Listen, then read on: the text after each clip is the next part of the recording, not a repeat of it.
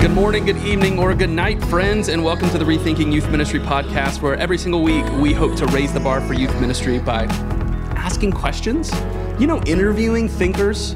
Sometimes we have real honest conversations about what it looks like for us to lead the next generation. And today we're going to have one of those honest and real conversations about some pretty fun stuff. And I'm excited today to be joined by my friend Ben.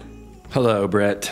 And Charlie. Hey, friends. And for the first time ever on the podcast, my friend Jonathan. Yeah, what's up? Yeah, Jonathan hails also from the wonderful state of Indiana, the Hoosier state. Yes, proud. But he no longer is a Hoosier. He's a transplant now like me. Yep. So your first time on the podcast, tell us a little bit about yourself, Jonathan. Yeah, so like you said, I grew up in Indiana, lived there my whole life. Now I am a Georgia Peach. I'm a middle school pastor.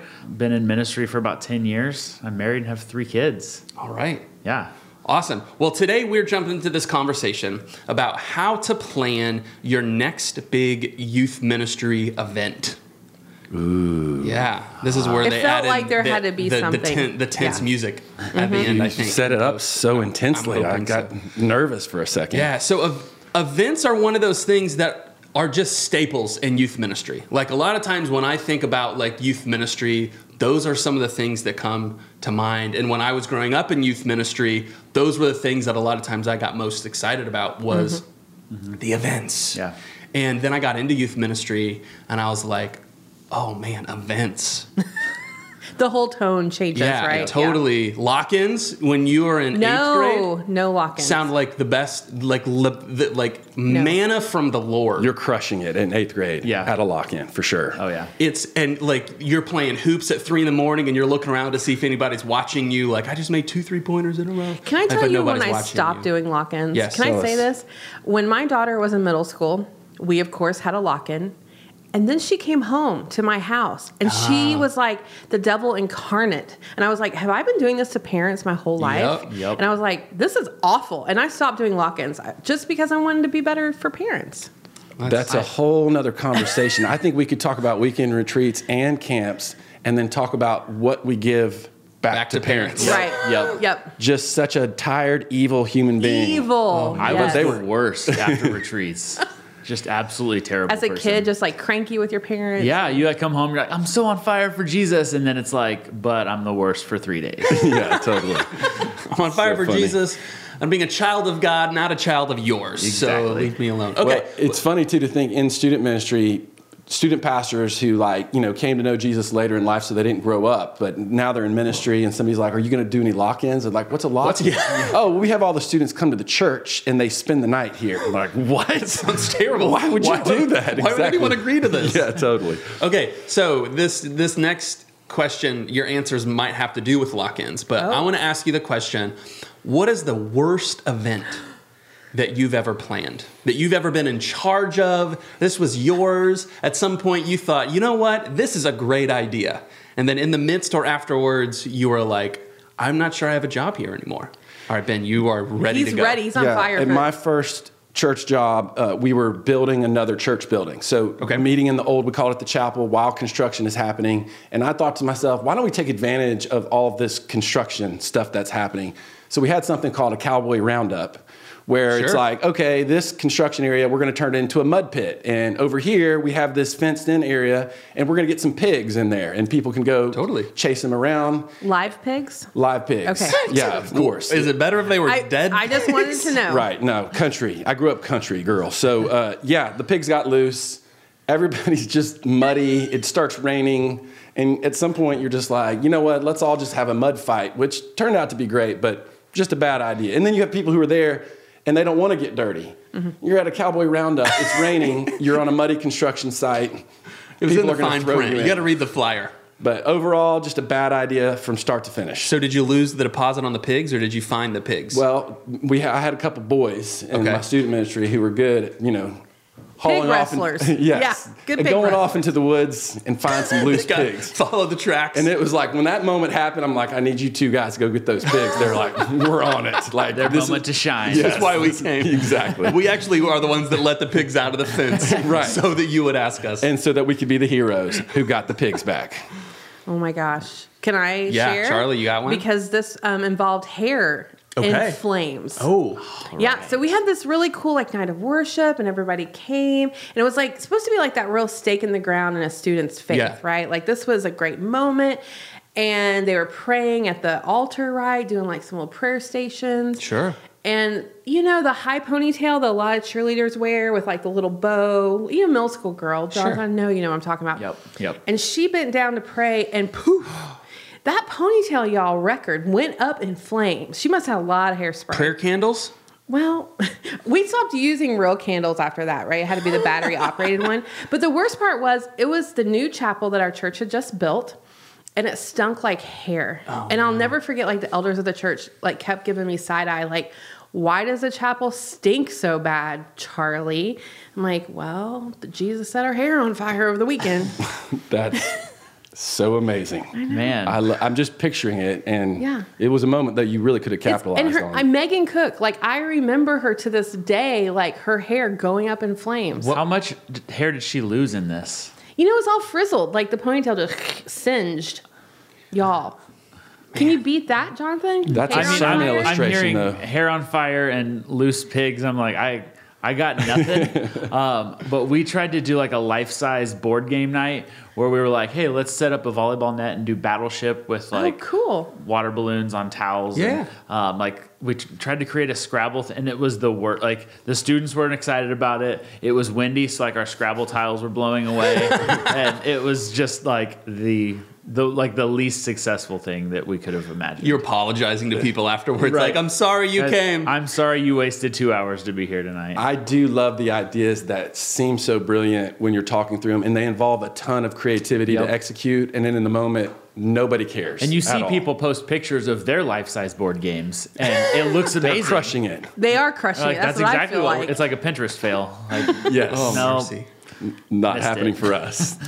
So mine, I got to try to figure out how to say this quickly. So First Church, I'm probably 22 at this point. We've got some kids in our ministry that have a band, and so we had a church bus, and so we had an old barn that housed the church bus. So I was like, let's do a Halloween party in the church bus barn. Cool. And we'll have the kids that aren't like their bands play. It'll be fun. So two bands that end up, you know, we have conversations with, just high school bands, whatever. It's, you know, it's 2006. They're going to play like some pop punk. It's going to be great. Fun had by all. Roast some hot dogs, move Dance Dance Revolution out into the barn. I mean, I think this sounds like a great event. Totally. Yeah. It's going to be fabulous. So I find out that one of the kids in the band has been talking to another band the day before. And so I call him and he's like, oh yeah, it's just a friend of mine. They're really cool. They're just going to come play a couple songs. Okay. And then a caveat here is we said you have to dress up or you have to pay $2 to get in. Because, you know, just the incentive, like the too cool for school kid, at least we'll get $2 out of him if he doesn't dress up. Little did I know that the one band that my high school kid was talking to was actually 3 other hardcore metal bands from the Lexington, Kentucky metal hardcore scene. Wow. So who knew Lexington, Kentucky had that? They do. And so 3 vans pull up an hour before it starts, and grown men older than me get out of the vans. So 300 people show up to your barn party? To our Halloween show, which is the way that these were apparently promoted to their followers. Wow.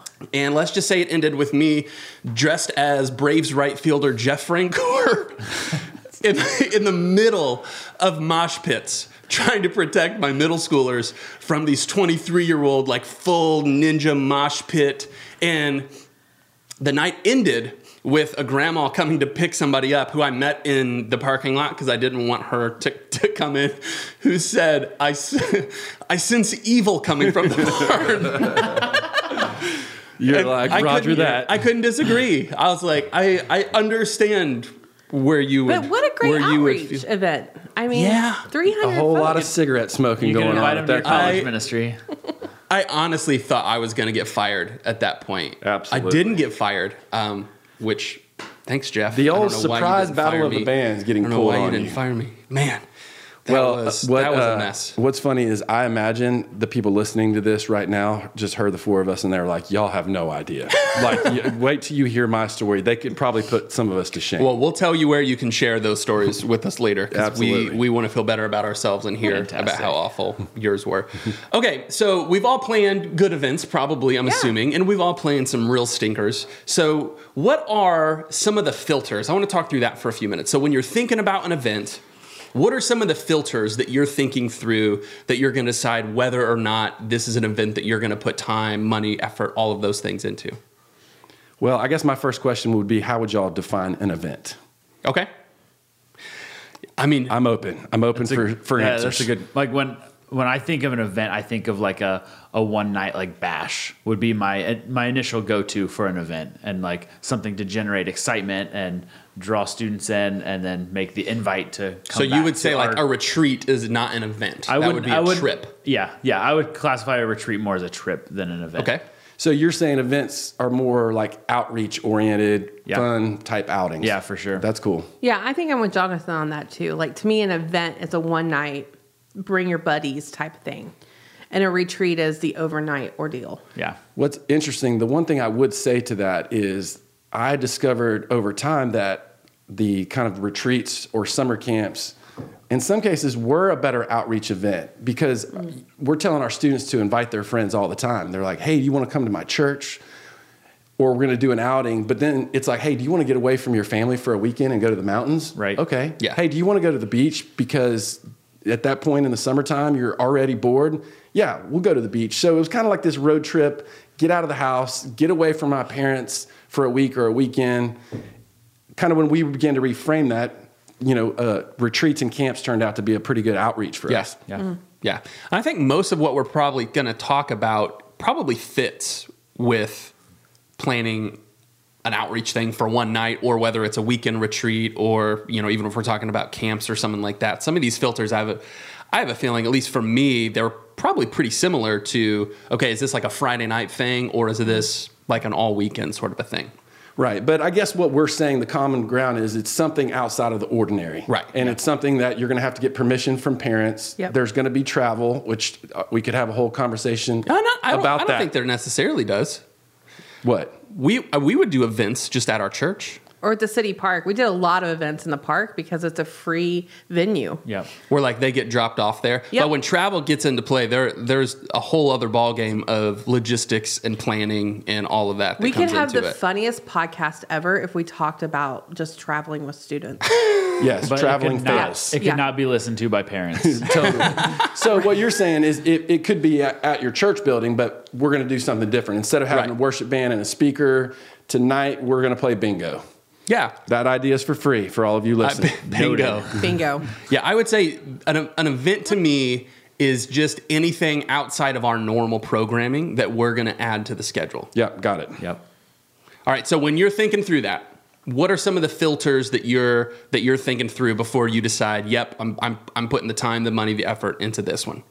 So for me, when planning events, I always look at my vision and the mission of my student ministry to see if that event aligns with where we're going, right? I don't want to do something that makes no sense to my students and to the ministry. Even if it's a fun night, I still want it to be about building healthy friendships. Right? Something in there that's still aligning with what I'm about. Yep. Yeah, I would say definitely in that vision conversation, but also the rhythm of our ministry. Like my typical rhythm is a big event back to school, a big event for Christmas, a big event in the spring sometime. Yeah. And then like during the summer when it's already slow, like go to a baseball game instead of normal programming. So just, I like that rhythm and not like stacking 6 events in the fall semester. That just makes it a little bit easier to And less to manage. exhausting. And less Absolutely. exhausting. Yeah. Yeah, and for me, one of the first things to observe is margin. Can we handle this? Is this going to be miserable for us? I'm selfish, so sometimes I won't plan an event because I don't feel like going. Like I don't like bowling, I don't. So I don't plan bowling events. But some students love it. Corn maze all depends on the weather. I mean, Some people just love a corn maze. For me, I'm like, I'm walking around. and corn. in a field and it's hot and my students are lost. Yep. And potentially doing things they shouldn't be doing. Right. That by was the my corn thing. stalks. Yeah, that's the hard thing. Students in the corn stalks that you can't see. Yep. Yeah. So Yeah. I sometimes think, okay, looking at our overall margin, am I just filling up space? Right. Or is this something we can rally some energy around and get students excited about? Yeah. Because it's a weird thing I've learned that 15-year-olds don't think the same things are fun that I think are fun. Right. But if enough of them are excited about something, typically they'll be pretty good messengers to Right. their friends. So again, I think we're all talking strategy, line up, okay, is there a purpose behind this? Now, interestingly enough, most of you listening probably took jobs at churches where you inherited some events. And if you find yourself asking the question, now, why have we always done this? Then that's where you may notice that there's a lack of purpose behind it. And then you'll have to decide if you can fight the battle with, the history of church to continue doing it or not doing it. Yeah, and we did an episode. I don't remember what episode it is. Maybe we'll put it in the show notes. We did an episode about how to kill things, whether that's certain programmings or whether that's. Remember, Shane was on that episode about what we do when we've got a program maybe that's even working and it's fun, but it isn't. It doesn't fit the vision. It doesn't fill it doesn't move our strategy forward like we want it to do. So how do we audible this, or how do we kill this, or how do we change this, or whatever it is? Because I mean, we've all kind of been stuck with those sacred cows where it's like, I don't know that this is doing anything that we really wanted to do. We're not really meeting anything in our list of where we're trying to take students. Well, and I also think it's better when you're planning your budget. So you're planning your budget and you're thinking about events. You don't want to just do an event to cost money that makes no sense. You want to align your events with your vision, and then that needs to align with your budget. Right. Why pay for bowling if 12 kids come and it's the same 12 kids and no one likes it? Just mom drops them off. Like, nobody wants to pay for that. To me, that's one of the filters that I go through when thinking about rhythm. As far as, okay, what are the big things that we're pushing? And then financially, what do they cost? Because we used to have our big state youth convention in November every year back in Indiana. But then our church would also do a fall retreat in October. And so we had these like back-to-back events where essentially we're asking families to pay a lot in 2 months in a row, or what normally would happen is they have to choose one or the other. And it just didn't, it sort of fit the strategy and what we were trying to do. Both events did, but it didn't fit in the rhythm of what we were trying to do in the schedule or the budget. Yeah, and the amazing thing is there's a lot of you listening who've done a lot of incredible events for very little money, which is awesome. I think another thing I would add, when you look at your events, which events is no one showing up to? Mm-hmm. And there were events that I loved, we had done for a while. There was a day where I had a certain group of students that would embrace something like that. We'd do these dance parties, or we would have concerts, and then I found a group of students that they didn't care. And if they didn't care, they're not going to go. Right. And I had to realize this is a different group of students who respond to something different. I've had groups of students who loved going to a Braves game. I've had groups of students who probably didn't know who the Atlanta Braves were. So I had to adjust it a little bit based on their personality and identity. Absolutely. Anything else? Any other filters that you think through, okay, do I want to plan this event? Do we want to commit to this? I think one last thing I would add is I just picture my explanation of this to parents. So I want to be able to say it in a way that makes sense to them. And we've all kind of done this before when it comes to mission trips. When we say, hey, I'm taking your teenage daughter to a foreign country, and we're going to do our best to keep track of where she is. You're like, okay, how do I say this? I need to cast vision around this that's very clear. I think any event, if you're going to send an email or you're going to have a conversation with a parent, they're like, now, what are y'all doing on Saturday or Sunday night? And you're like, this is what we're doing. This is why. Yep. I love that. I think church culture is funny, and sometimes we do things just because they've always been done. And we were already kind of talking about that. But if you can't answer the question, why is this event happening? Like, I think that's just a really good key to, like, probably shouldn't do it or don't need to do it. Yeah. Yeah. If there's stuff that your students aren't coming to, why do an event that costs money for anybody that nobody's coming to? Yeah. And I think it is okay to say, why are we doing this event? Well, because it's fun. Yeah. And we want students to connect having fun at church. Yeah. So we take having fun seriously, and we would hope that they might even consider inviting their friends. Yeah. That's purpose right there. To me, a huge piece of that was learning that for something to be successful for our strategy, it doesn't mean it has to be a bait and switch. And I think that so often, to me, I always go to Super Bowl parties, right? It's that classic, like, oh, we're going to hang out. It's going to be awesome. Invite your friends. We're going to have pizzas. We're going to have snacks. We're going to watch the Super Bowl. And then like you cut off people's ping pong tournament because you're going to do a 2-song worship set and then you're going to share the gospel with people.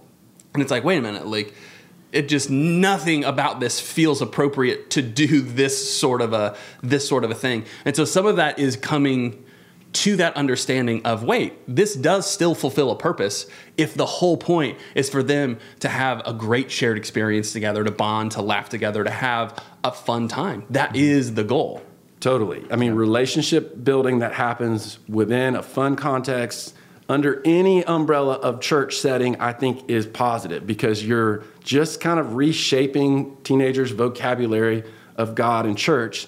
And I think there probably is this pressure, okay, we have them in the room. Right. We have the opportunity, we have to share Christ with them, in my opinion, okay? And I'm not speaking for anybody at this table or this organization, but in my opinion, sometimes that's just a great thing, to let them have fun and be around people in a church setting. Yeah. And even like to your point with the big game party, like I've always seen it as an opportunity, like my family can come and my kids can be there. And I love having my kids around my students. Yep. Like they, hopefully get some good influence, but probably some bad things, but they get to see how I parent and how my wife and I, interact together. And I just think it's a cool opportunity to kind of bring family into the mix of ministry, along with being able to have fun and do a cool event. Yeah. That's a great point. I love that. I love your kids having shared experience with your students, seeing what you do, and vice versa, your students being exposed to you as a family. That's awesome. Yeah. So some of that comes down to, again, re-clarifying what is the purpose of this event and allowing something to be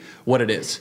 And not trying to make something, obviously if we're talking about a weekend retreat, there's going to be fun times, there's going to be goofy times, there's going to be serious times. Like extended events, there's going to be opportunity for all those things to happen and to be scheduled and to fit. But when we're talking about like a one-night event, just choose what part of your strategy it's going to fulfill, what purpose that it's going to fulfill, and decide to do that thing well instead of a bunch of different things feeling like it's forced. And there are probably a group of you listening who you have shown up into a job where there's something that was already happening, events that were already happening, but some of them are crushing it.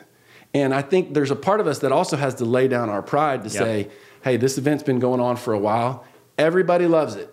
I personally don't love it, but I see its purpose. Yeah. Mm-hmm. I see people are responding to it. So instead of me getting my pride in the way and saying, oh, that wasn't my idea, so therefore it's not a good idea. You have to say, hey, this is part of the culture that I've worked my way into. I'm going to show compassion to this culture, and then I'm going to get behind this event because it's working, and I'm going to love it.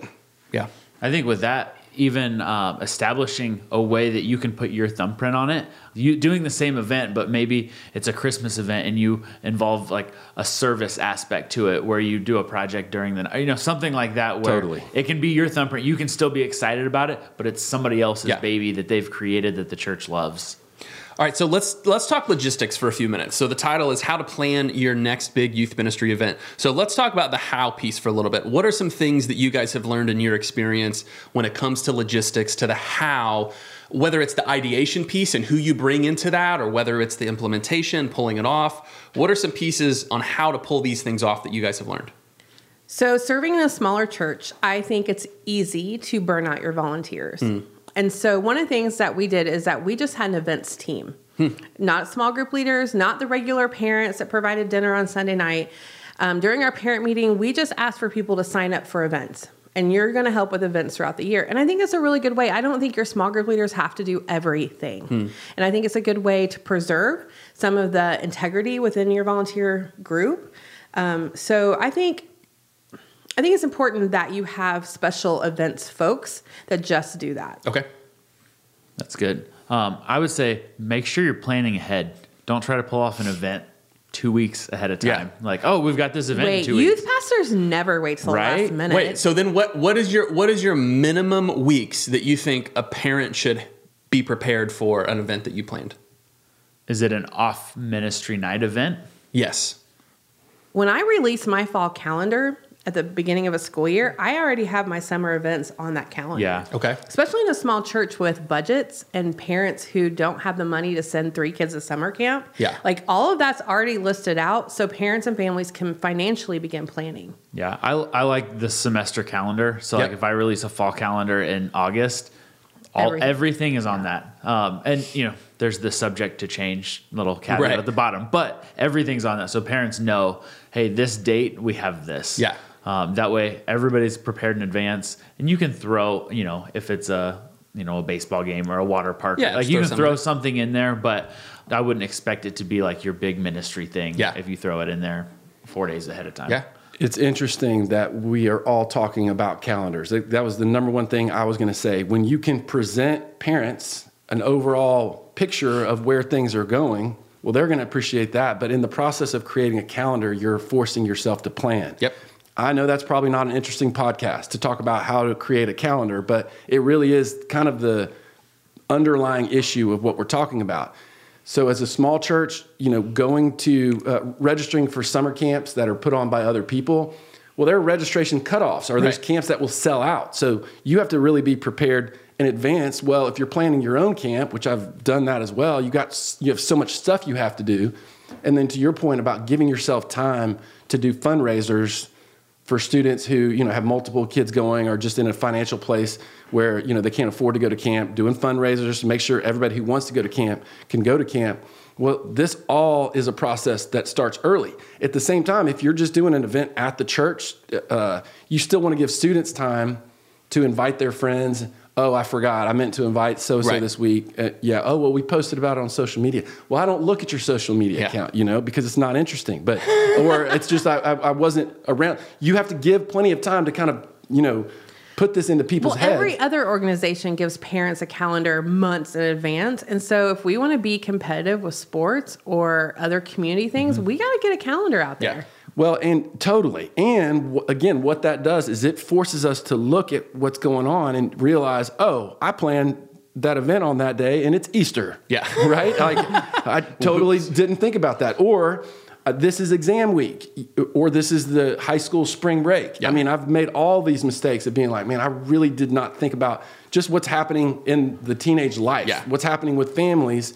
I'm just looking at, it's been a while since we've done an event. Let's put one here. Yeah. And a calendar is just forcing you to strategize and knowing the way. local school calendar is key, right? Like we all know that is key. Totally. Or school calendars for a lot of our listeners that have got 6 different school systems. Yeah. These spring breaks don't align. This break, it can get nuts. But what's super fun with the school calendar thing, though, is piggybacking on something that they're already doing. So we love to host like fifth quarters. Football is big in the South.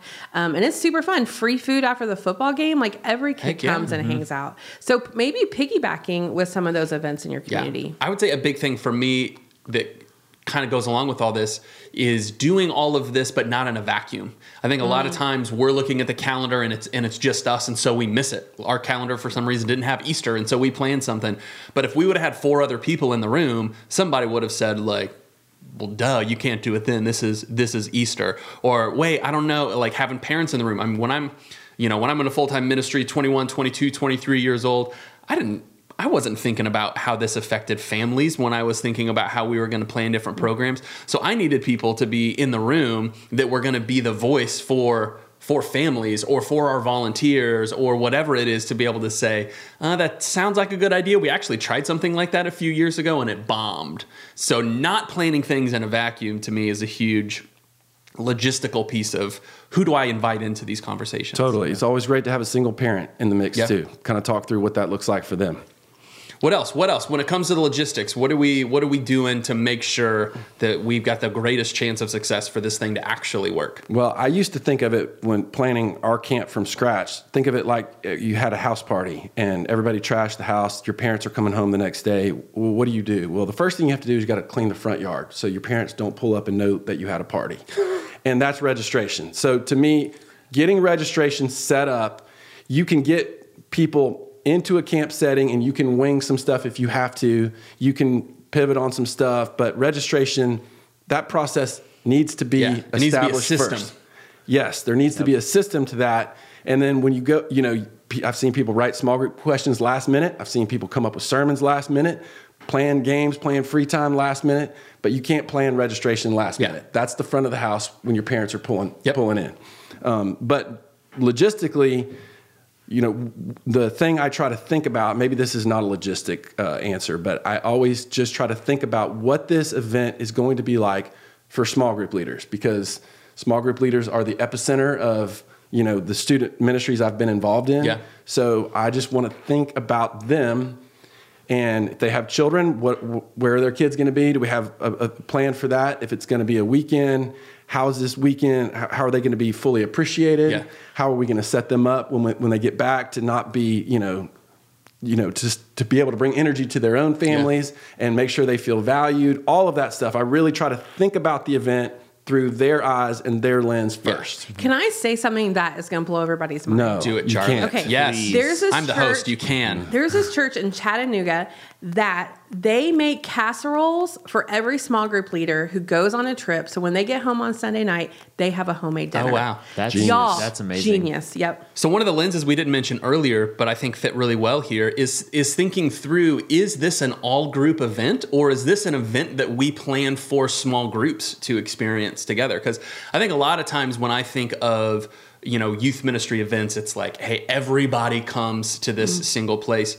But some of the most, what I would say, successful youth ministry events that I've been a part of, we're helped, planned, and designed by the youth ministry staff, but it was designed to be executed as small groups. And so it wasn't, all right, we're all going to meet here, we're all going to bus to the Braves game, but it was, hey, we're going to equip all these small group leaders to help them plan something specifically for their small group. And it just has a completely different dynamic a lot of times. Sometimes it's not the right move, and sometimes it's just a completely different vibe that ends up being fulfilling the vision more so than if you had everybody together. Yeah. And I think go ahead. I was just going to say, I think if your ministry is small group centric, like, you should take the small groups into account for every event. It doesn't have to be one where you're sending each group off to separately do something. Right. But if you're doing hey, everybody come to the church, we're having this event, like, what games are you playing that you can separate into small groups? Yep. And if you're eating a meal, can you sit your small groups at tables so they're connecting together? And just thinking through that process with your small groups all the time, and not just for a retreat or, an event that's specifically small group centric. Yep. Brett, when it comes to talking about like weekend retreats or summer camps, the way I used to think of them was, if you have a typical, say we met on Sunday afternoon, a Sunday afternoon event, you have 15, maybe 20 minutes to, teach as a communicator. They go to small group where they're potentially engaged or not engaged. I mean, it's like a cup of water, right? But if you can pull somebody away from their everyday environment, right, to go to a weekend retreat or go to a camp, well, that's like a bucket of water. And you've eliminated some of your distractions back home. So just seeing the power that can happen at an event. I mean, for me, that's when God turned my life upside down. It was the classic last night of a camp. And, life was never the same after that. But it was because I was kind of separated from my environment and all of that before. But also, like at a camp, it's not just things that are happening with students spiritually, it's like psychologically and emotionally. Like, we've gotten the most confessions, to small group leaders from students saying, hey, I've never told anybody this, or hey, you don't know this. So we've tried to set up time in weekend retreats or camps where students can have one-on-one time with their small group leader. Because there's things people aren't and probably shouldn't say in a group that when we have set intentional time with them, they have a chance to say some things they haven't had a chance to say to anybody. And I thought at first this was going to be just a drag for small group leaders because they're in free time doing these one-on-one things, and they loved it because they got to connect with their students in even a deeper way. So I think that kind of reinforces what you're talking about. Small groups are the win, and it's relationships. Well, relationships sometimes don't happen in a group setting. Right. It's got to be one-on-one, carving out that time for them in a place where they're separated from some of their distractions. I've even seen with those one-on-one conversations, like we did a 5th and 6th grade mission trip and we built those in, and even like new students that just came to that for the first time, they got to connect with a small group leader one-on-one, and they were religiously coming back to our youth group because they got connected with that leader at that one-on-one. I love it. I mean, I'm a believer in gospel presentations, you connecting students with their small group leader as an opportunity to make that decision, because they're the ones we're setting them up to journey through life with them. And, you know, I've been a speaker at camps where it's like, come up and talk to me. Right. Well, I'm the leader or the communicator, but that's the people that we, you know, are tracking through life with them. And I'd love for that moment to happen with them. Yeah. Any last pieces when it comes to logistics? Safety is going to be one of those that you want to think through. How firm are the fences that the pigs are going to be in? Are the pigs going to be safe inside the fences? Do we need to shore those up a little bit? Well, we had a backup plan. We had some country boys that could handle that. But it is funny that you say that. I think for me, this may be the only thing some of you get out of anything I've said in this podcast, but having a rain plan. Yeah. Like when I kind of got to that point in life where I'm like, man, I've had a lot of events go terrible because I just assumed they're all going to be outside and the weather's going to be perfect. And I never had backup plans. So every event had a backup rain plan, all free time at events and retreats. I'm like, that was brilliant. You probably thought of that from day one, but I don't know. I think it's, I'm kind of a backup kind of girl. Yeah, so smart. She had so A, smart. B, and C plans. Yes. Yeah. I've even noticed like some of the events that we were supposed to have outside that got moved into our church gym ended up being far better than they would have been outside. The environment, the atmosphere that we were able to create, because we knew we were going to move it in there if it rained, we could still set up the inflatables and have the music, and it just had more of a close-knit atmosphere to it and a better energy than if we had been outside and there's cars driving past on the interstate and, you know, all this stuff going on. Like, it just ended up being a cooler event because we had to move it inside. Yeah. Can we talk about safety a little bit? Okay. What do you want to talk about? Let's do it. I think there is this real something when you have all these kids you don't know. I started in a youth ministry position in March, and they were all signed up to go to big stuff, and there was like 200 kids signed up to go to camp. Well, I'd only met 50 kids. I thought, where the heck are all these kids coming from? And they were already this list. So how do you, as a youth pastor, safely take 200 kids, 100 and some that you've never met before, to the beach?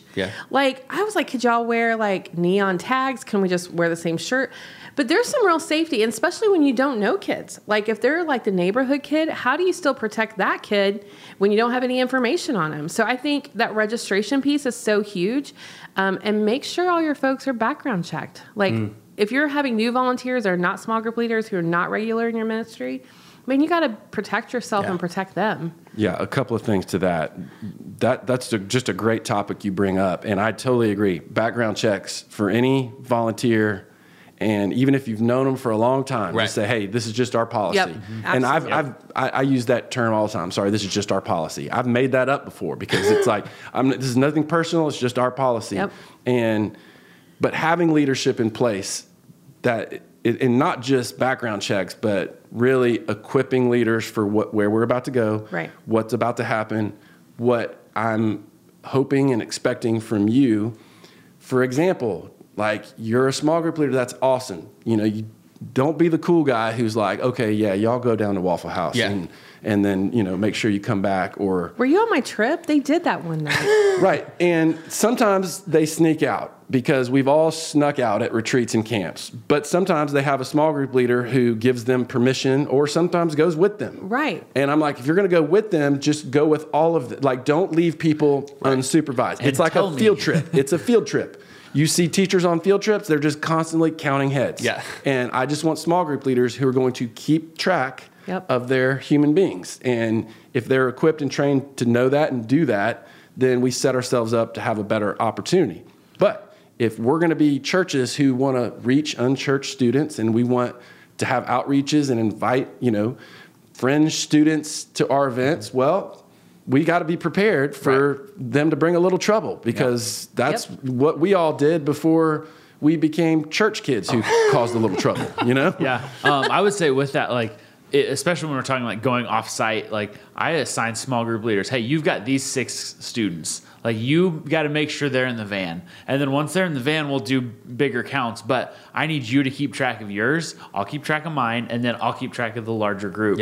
But that goes with the safety thing and like empowering small group leaders and making sure, you know, if you have 200 that you don't know, maybe your small group leaders can meet those students in a group right before I just you head wanted out. to knit everybody a bracelet or a bandana, and just it was my kids with the weird knitted headgear. Or what about those You like knit away, girl. those You belt just knit ropes away. that everyone like, you Yes, have to like a stay all preschool. connected, and you can use some analogy like because we're all the body of Christ. Right. And then that's a great idea, Brett. We'll have to write that down. But I think what is interesting about summer camp is that's a week-long commitment or a 5-day commitment you're asking out of small group leaders. And a lot of them, they can't pull that off or make that happen. So found ourselves in a lot of situations where we had fill-in leaders for summer camp who haven't journeyed through this process. They're new, so students feel like they can take advantage of them. You know, we've been to a point where we've had to get, you know, younger people running small groups. And so it's like, whoa, wait a minute. I think we're losing some control here. I don't have an answer for that. I'm just making an observation as to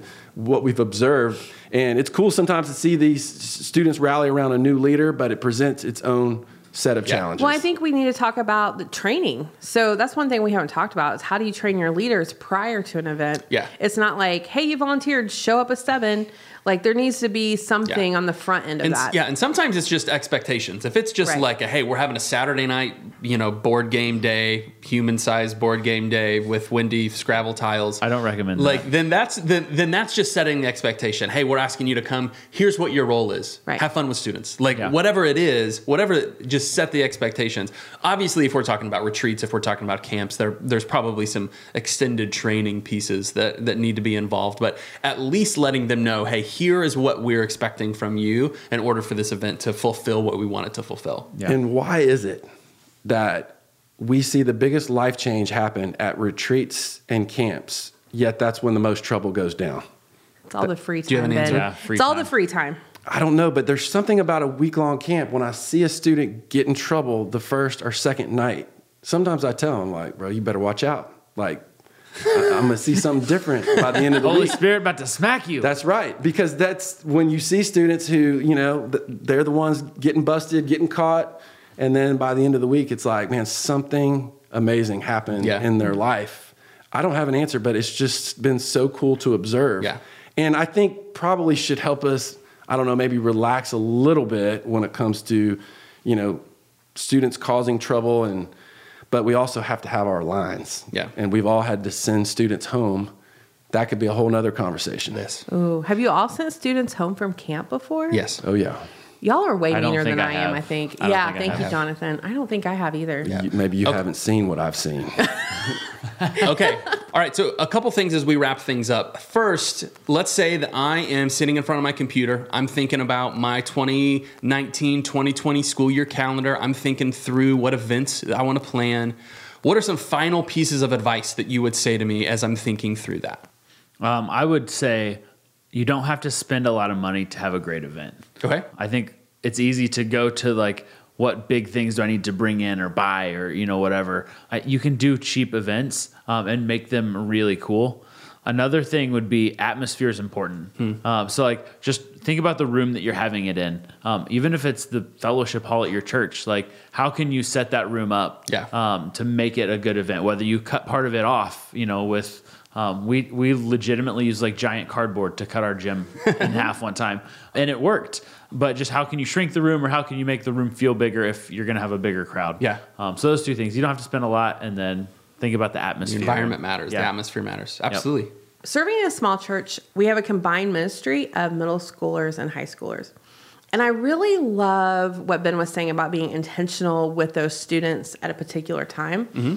So I don't think there's any shame of taking like just 12 kids on a fall retreat because those are your high school kids. And I think sometimes it's necessary to do a middle school event and a high school event. And I think that event is more of an overnight. Like invest in those students in a longer duration, right? Yeah. And I know there's some of you that are like, well, I only have 3 middle schoolers. Cool. It's going to be a really cheap camp, you know? But Maybe you can find someone to pay for it. right? But logistically, why wouldn't you want to just invest in those 3 kids? I think sometimes there's this real importance to diving in and going deep with your kids in a separate environment, just because developmentally they're just so different. It's super fun to host something at a local park with both middle schoolers and high schoolers, and we play kickball and it's cheap and all you do is provide a cooler of drinks. Yeah. And it's super fun, right? And like everybody talks about it. But there's something to be said about having your ministry separated sometimes. Yeah. And I think the weekend retreat is when you do that. Awesome. I do think that that's a great point. And you don't necessarily have to say, all right, we're going to attend 2 summer camps this summer. It may be that high school does summer camp and middle school you do a spring retreat or a D-Now type thing. Yeah. You don't have to burn yourself out to accommodate both groups. Sometimes somebody gets the opportunity and sometimes another ministry gets the opportunity. And then they have something to look forward to. Totally. Though. Yeah. And something that's different. I think what I would say is it doesn't always have to be epic. Sometimes you can strip it down and make it simple and it has just as much impact. And when it comes to going to retreats and camps, you don't always have to create your own. There are a lot of organizations out there that do fall retreats, that do summer camps, and sometimes you can expose your students to people from different parts of the country, different parts of the world, allow them to hear some different voices in their life.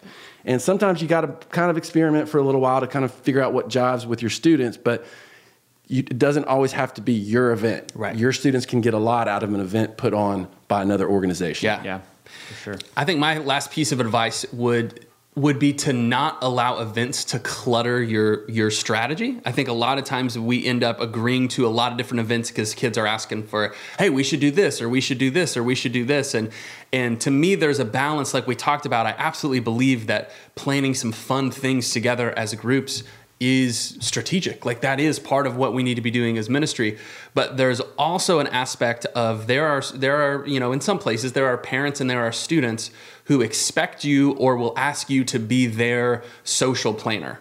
And we've got more important things to do. Like that can't be what our role is. And so the more strategic you can be about when you do events, why you do events. We always call them DNA events. What are our DNA events that really speak into who we are and why we do what we do? And then we would say no to other things that maybe would be fun, or maybe we'll try another time, but they don't fit into what we're doing. So being really strategic, not allowing events to clutter things up. All right, our final piece before we wrap up, we're going to do kind of a quick round of what are the favorite events that you've ever planned. Jonathan, you got anything? Yeah. So we did a neon glow party rave kind of thing. Yeah. It was for about 100 people and it was under $500 and the students loved it. A friend of mine's a DJ, so we used his lights. And we did like breakfast food. I recruited a cook in our church and like she tried to make the breakfast food glow in the dark too. And like, was that safe to eat? It was like that. Apparently like club soda is supposed to glow in the dark. And what? so she tried to use that in like the I imagine breaking glow sticks. That's right, what I was Just thinking. like jumping in it. Because they say those are non-toxic, right? Yeah, right in the pancake, right good. there. It's good. So that one was really cool. When I did Campus Life, we did a Price is Right event, and we had like my father-in-law built a wheel, and somebody built a Plinko board, and we got like the putt-putt little thing, and then we actually asked for a donation and we gave away a car. Holy cow. Yeah, it wasn't a great car, right. but like somebody hit a putt and they won a car. So that was really fun. And you can tell people like we gave away a car. But those two were probably my favorite events. We did an event also where we asked parents to cook for us. We called it a tailgate party and made it into a competition. And so we like recruited parents to, one, do the cooking, and two, provide all of our food. Nice. And so it was a cool opportunity to get the parents inside the ministry, and then it was competitive, so they really enjoyed it and took care of all the food. Didn't have to think about it. Awesome. I want to go to an event where I can win a car. Can we like make that happen, guys? Yes, we will tomorrow. My 2005 Pilot is like struggling. That's pretty awesome. Well, I would love to compete with that, like for an idea, but I just have some really great, like simple, no money things. Yeah. Bring your own utensil dinner was always a hit. And we'd have parents come in and they would cook for that. What? Yeah, bring your favorite utensil. Maybe it's a potato masher. Maybe it's a strainer. Maybe it's a spatula. But whatever your favorite utensil And you might had be. to eat it with whatever you brought in? So whatever you brought in is what you got to eat. And we would do like dinner and a movie. And it was like super fun. And it cost no money. And it was great for parents to come in and cook for us. And it's goofy and weird. So is that how you marketed it? Like bring your own utensil dinner? Yeah. So I'm like, That's awesome. Digging grandma's kitchen drawers. What is the funniest utensil you see in there? Bring it. Right. So since I've always served in a Methodist church, we really observe Lent. Mm-hmm. And we would have a Passover dinner for our students, and they came dressed as their favorite plague. And that was just super fun and like weird. And it's just a great way. And it's something they still Not talk where about. I thought you were going to go. Right? And it's something they've talked about for years, is they got to experience a Passover meal dressed in a frog. Wow. But these are all things I think you can do really simply. And I love playing kickball at the park. That's easy. Yeah. I would just provide some popsicles and a cooler of drinks. And y'all, you can get so much momentum out of that because people see you. They can invite their friends. There's no transportation. It's just really easy things to do. Yeah. Ben, what do you have anything plague dress up related? I got plenty. I think by far my favorite event was in my first student ministry. We had a Sunday after church, probably like a month or month and a half before summer camp, where it was called a talent show lunch. And we went into the fellowship hall, and I had students sign up to do a talent in the talent show, but it had to be funny. Okay, so don't get up there and sing some serious song. Everybody's going to do something funny. So people who signed up, we did like rehearsals, auditions, all this stuff. Not auditions. Everybody who signed up got to do something, but we would practice. And then the students who didn't want to be in the talent show, they were servers, waiters and waitresses. Yeah. So we would spend money for food. We'd have volunteers cook in the kitchen. Our students would be servers. We'd have an MC who would kind of set up the acts, and our students would do different like funny acts in a talent show. And then we had donation baskets. When you come in and come out, we let everybody know it's a fundraiser for camp. They didn't have to pay any money, open to contributions. And then that almost every year that funded all of our students for camp, because people just paid out because they had fun. They were eating lunch. It felt like a bigger event than it really was. Our students got to be on stage, and the ones who didn't were serving. They were walking out around people, and we always left. I mean, never felt like it flopped. It was always like, man, that was awesome. And we can pay for students to go to camp who don't have the money to go. When I was growing up, we did something similar. It was called Silly Chili Night. But it was the exact same idea. I love it. Yeah. A silly chili night. I think one of going along with chili, one of my favorite ones was something that our leaders for our 5th and 6th grade preteen group would do, was just messy game night. It was like a random Wednesday night in June, and it was like you go to Costco and you buy the big pork and beans cans, and you get mustard and mayonnaise in a 100-foot plastic slide. You put it down the hill, and you just go to town with all the nasty, I love it. all the nasty things, and hose everybody we call off. it slop night. Slop night. Yeah. Were the pigs involved? No, that's Cowboy Round. Awesome. Well, thank you guys so much for hanging out with us, and we would love for you to share some of your worst event stories with us so that we don't feel so bad about ourselves. So we would love for you to head to rethinkingym.org for the show notes, and also the link to our Facebook group where you can share those stories and join us in some awesome conversations. And share your good ideas as well so we can steal them and take credit for them. Yes. There you go. All right. Until next time, have a good one.